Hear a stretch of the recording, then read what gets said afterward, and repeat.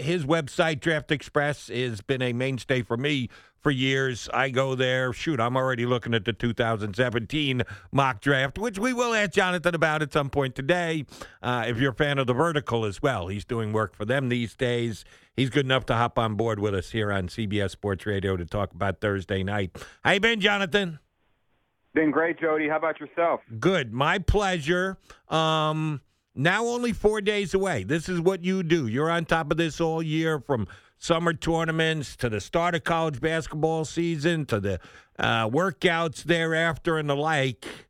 If you remember back to the day after last year's draft, how much of your draft board has changed from 360 some odd days ago?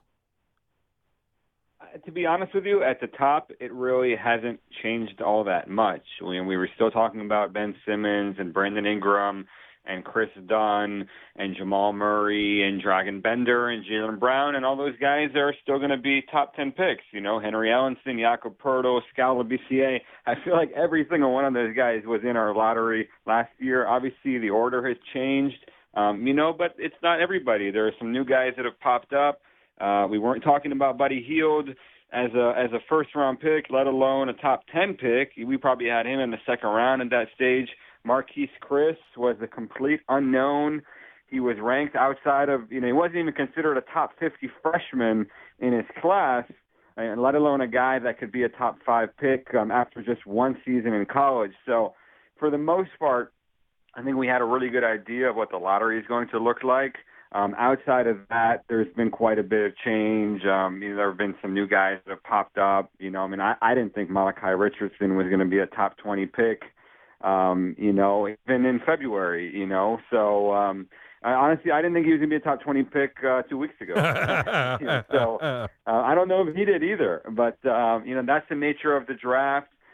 Things move pretty quickly. And, once you get outside of the top 10 picks, the most elite guys, then really it's beauty in the eye of the beholder. A lot of everybody kind of has a different opinion on where guys will go. And I think this is a really interesting draft class because there's really no consensus about who, 11 through 40 is. And I think that's going to make for a really interesting broadcast on Thursday.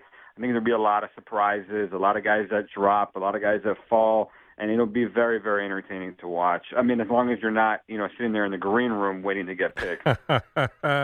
You made some excellent points there, and you gave us some things to chew down on.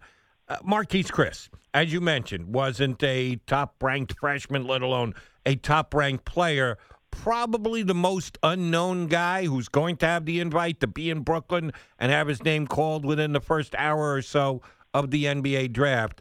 What has he done? How has he done it? How has he upped his game to go from being just a good contributing freshman player for Washington coming into the season to a guy who's probably going to get his name called in the top 4, 5, 6, 7 of the NBA draft? Well, the way one NBA scout put it to me, a guy that I really respect, is he says Marquise Chris is a Ferrari. He's a guy that you walk onto a car lot and you see a whole bunch of minivans and sedans, and then you see a Ferrari sitting there, and of course you're going to be attracted to the Ferrari. That's what Marquise Chris is. You look at his body, you look at the way he shoots the ball, he can put his head on the rim, he's a freak athlete, and you look at the fact that he's still only 18 years old, and you can't help but get excited. Even though there are some serious warts there, he was a very poor defensive rebounder. He led the entire country in fouls, fouling out, almost half of his games. He even struggled from shooting free throws, a guy that we're projecting to be able to make NBA threes. So that's the nature of a player who, wasn't playing basketball competitively 4 years ago. Now he's going to be a top 5 pick. How is he going to handle that? Those are the question marks that we're asking ourselves. But in terms of upside, you go watch this guy work out and, your jaw drops. That's how talented he is. Give me a percentage chance that Ben Simmons is going to be the first name called on Thursday night. 95%. I mean, you still hear a little bit in the background that Philadelphia hasn't quite made up their mind. Different people talk to them on different days in that front office, and they hear different things.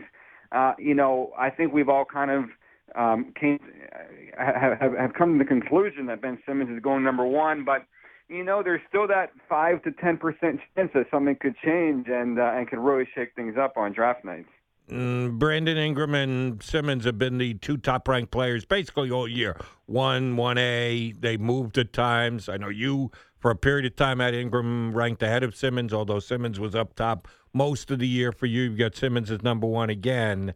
Is it a lock? Ingram's going to be the second pick. There are some rumors out there that the Lakers may be looking to go in a different direction. What are you hearing? Well, that would shock me. I mean, if he doesn't go 2, that to me means that he went 1. I would be really surprised if he wasn't in the top 2 picks of the draft. There's just a real drop-off after 2. And I think what people are kind of looking at, they're saying, well, why are the Lakers working out Buddy Hield and they're working out Scala CA and they're working out all these other guys? And really the answer to that is the Lakers want to get another draft pick, and they're considering all their different options, and they want to be prepared for the fact that maybe someone makes them a great offer on draft night and they can get another pick, and then they feel like they know Buddy Hield and Scala BCA and Henry Ellenson and all those guys just a little bit better. All those guys work out in Los Angeles. It's not that hard to bring them in for a workout. So I think that's where a lot of that is coming from. But Brandon Ingram is going to be a top 2 pick. Who's the guy in your estimation that has been dropping the fastest over the last several weeks heading to Thursday night? Well, there's some – you don't want to talk about this too much, but there are a couple of guys that people have seen drop down our board, 10, 15, 20 spots. And a lot of that is not because of the performance in workouts, but more due to the medical situations or some things that come out. In terms of projecting out their long-term career, will this guy be able to be durable and to be able to play past his rookie contract 5-10 years down the road? I don't really want to single out any guy in specific, but people that really follow the draft, have seen what, guys that have kind of dropped down the board, and that's where a lot of that is coming from. Well, I'll mention one of them specifically. I'll ask you about him is Denzel Valentine, who I thought was – he actually did win one Outlets Player of the Year award over Buddy Hield. I thought they were the 2 best players in college basketball this year. Not necessarily the best pro players, but what they achieved on the college basketball floor this year. I thought that Hield and Valentine were 1 and 1A. I've heard that he didn't necessarily have the best medical information, and that's why he could drop. What is his medical issue? How career involving is it? Is it something that is always going to be part of whether Denzel Valentine makes it in the NBA or not? It's something I don't really like to speculate about because it's such a sensitive topic. This guy's, it's his long-term career, and so I would rather not get into it in a public forum. Fair enough. You mentioned Scala Bissiere. He was one of the players who was up top, yours and others, mock drafts, top 2, top 3, top 4 before the season. Did not have a very productive season at Kentucky. I've heard several different stories as to why that happened. Didn't necessarily fit what Calipari wanted to do, slower developing than some people thought, but all the raw talent and skill is still there that had him as one of the top 2 or 3 on most people's coming into the season draft board. Where does Labissiere sit now as we get to Thursday night? It's a great question, and it's one that a lot of people are asking. I think he's probably going to end up somewhere in that 9 to 17 range is probably where I would slate him, maybe closer to 9 than to 17. He's had some very, very impressive workouts. I attended one of them.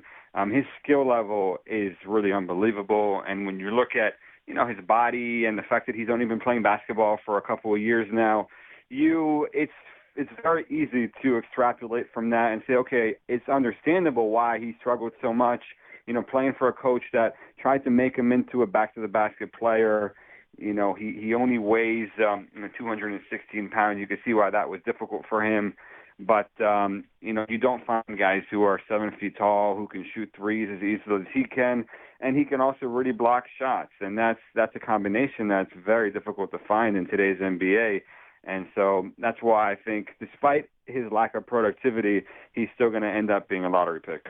Dragan Bender will be the first European taken off the board and probably in the first 7 or 8 picks. Will we see another Euro go in the lottery? I think The one I would probably bet against that. Domantas Sabonis, Lithuanian who played college basketball, has a very good chance. French player named Timothy Luwawu is very strongly in the mix with a number of those teams at the end of the lottery, 12, 13, 14. Not sure if he gets past 15. So those guys are both going to be really heavily in the mix at the end of the lottery. After that, I think you're going to, from about 15 to 30, you're going to see a huge run on European players, international players in general. If you look at guys like Juan Hernan Gomez, like Ivica Zubac, like Ante Zizic, like Furkan Korkmaz, I could see all those guys going as high as the top 20. So it's going to be a very international heavy first round, which, we're going to see that happening every year from here on out. The NBA is an international game. 25% of the league are international. So that's just how things are going to go from this stage forward. I asked you about Scott Labissiere, and a guy who was highly thought of before the season. Didn't have quite the season expected of him. Similarly, Chitialo, the kid from Kansas who just never got into the rotation for the Jayhawks this year, but the skill level is there, the talent is there. I hunkered down, watch a lot of the NBA draft combine. He might have been the most impressive in those games that day. How much did he first hurt his draft status with the season that he had? How much has he been able to build it back up since the season ended? I think he built it back up pretty well. He's probably going to end up in that 15 to 25 range, and you never really know how things would have ended for him, had he gone to a smaller school.